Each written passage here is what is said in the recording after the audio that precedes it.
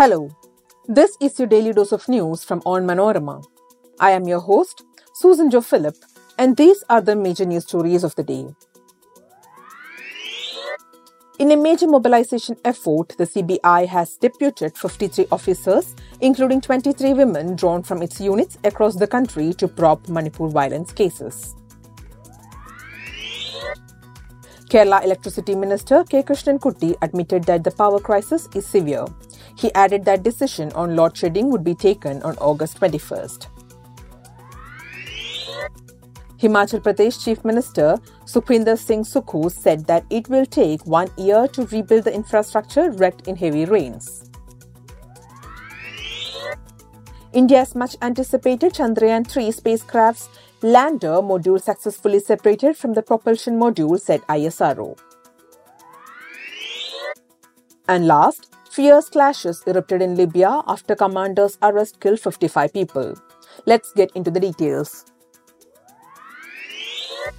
In a major mobilization effort, the CBI on Wednesday deputed 53 officers, including 29 women, drawn from its units across the country to probe Manipur violence cases, officials said.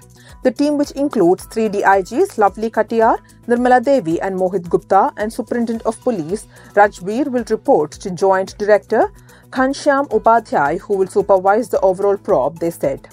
It is understood to be the first of its kind mobilization where such a large number of women officers have been simultaneously pressed into service, they said.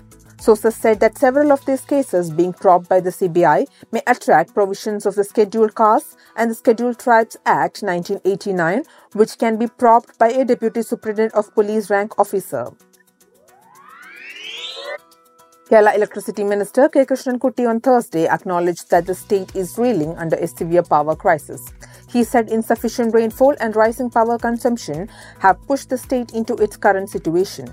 The minister said the government will have to impose usage restrictions, including load shedding and a hike in power tariff, to bring the situation under control. Decisions regarding restrictive measures, including load shedding, will be taken at a high-level meeting on August 21st, he said. At present, the state produces only 30% of the required electricity.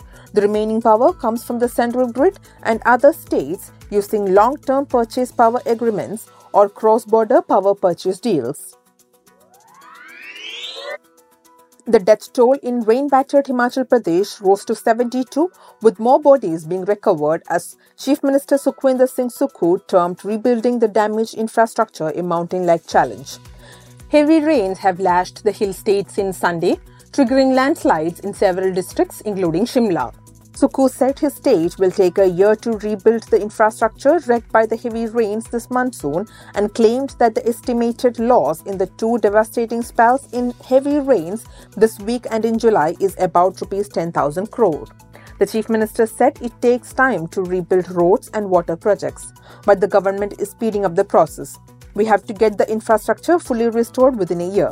I am working with this in mind. It's a big challenge, a mountain-like challenge, he said.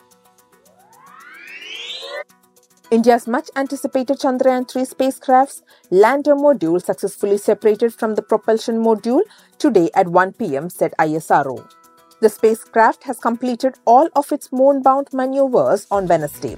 ISRO revealed the successful separation of the lander through a post on the X, formerly known as Twitter. The separation of the lander module comprises the lander and rover from the propulsion module.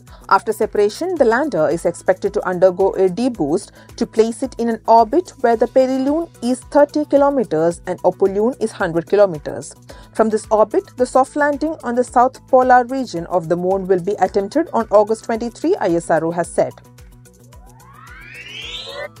At least 55 people were killed and 146 others injured in fierce clashes that erupted in Tripoli between 2 militia groups that back Libya's UN-supported government following the detention of a military commander, local media reports said. Violence broke out in parts of the capital Tripoli late Monday evening between the 444 Brigade and the Special Deterrence Force after the latter reportedly arrested a powerful commander of the 444 Brigade, according to reports.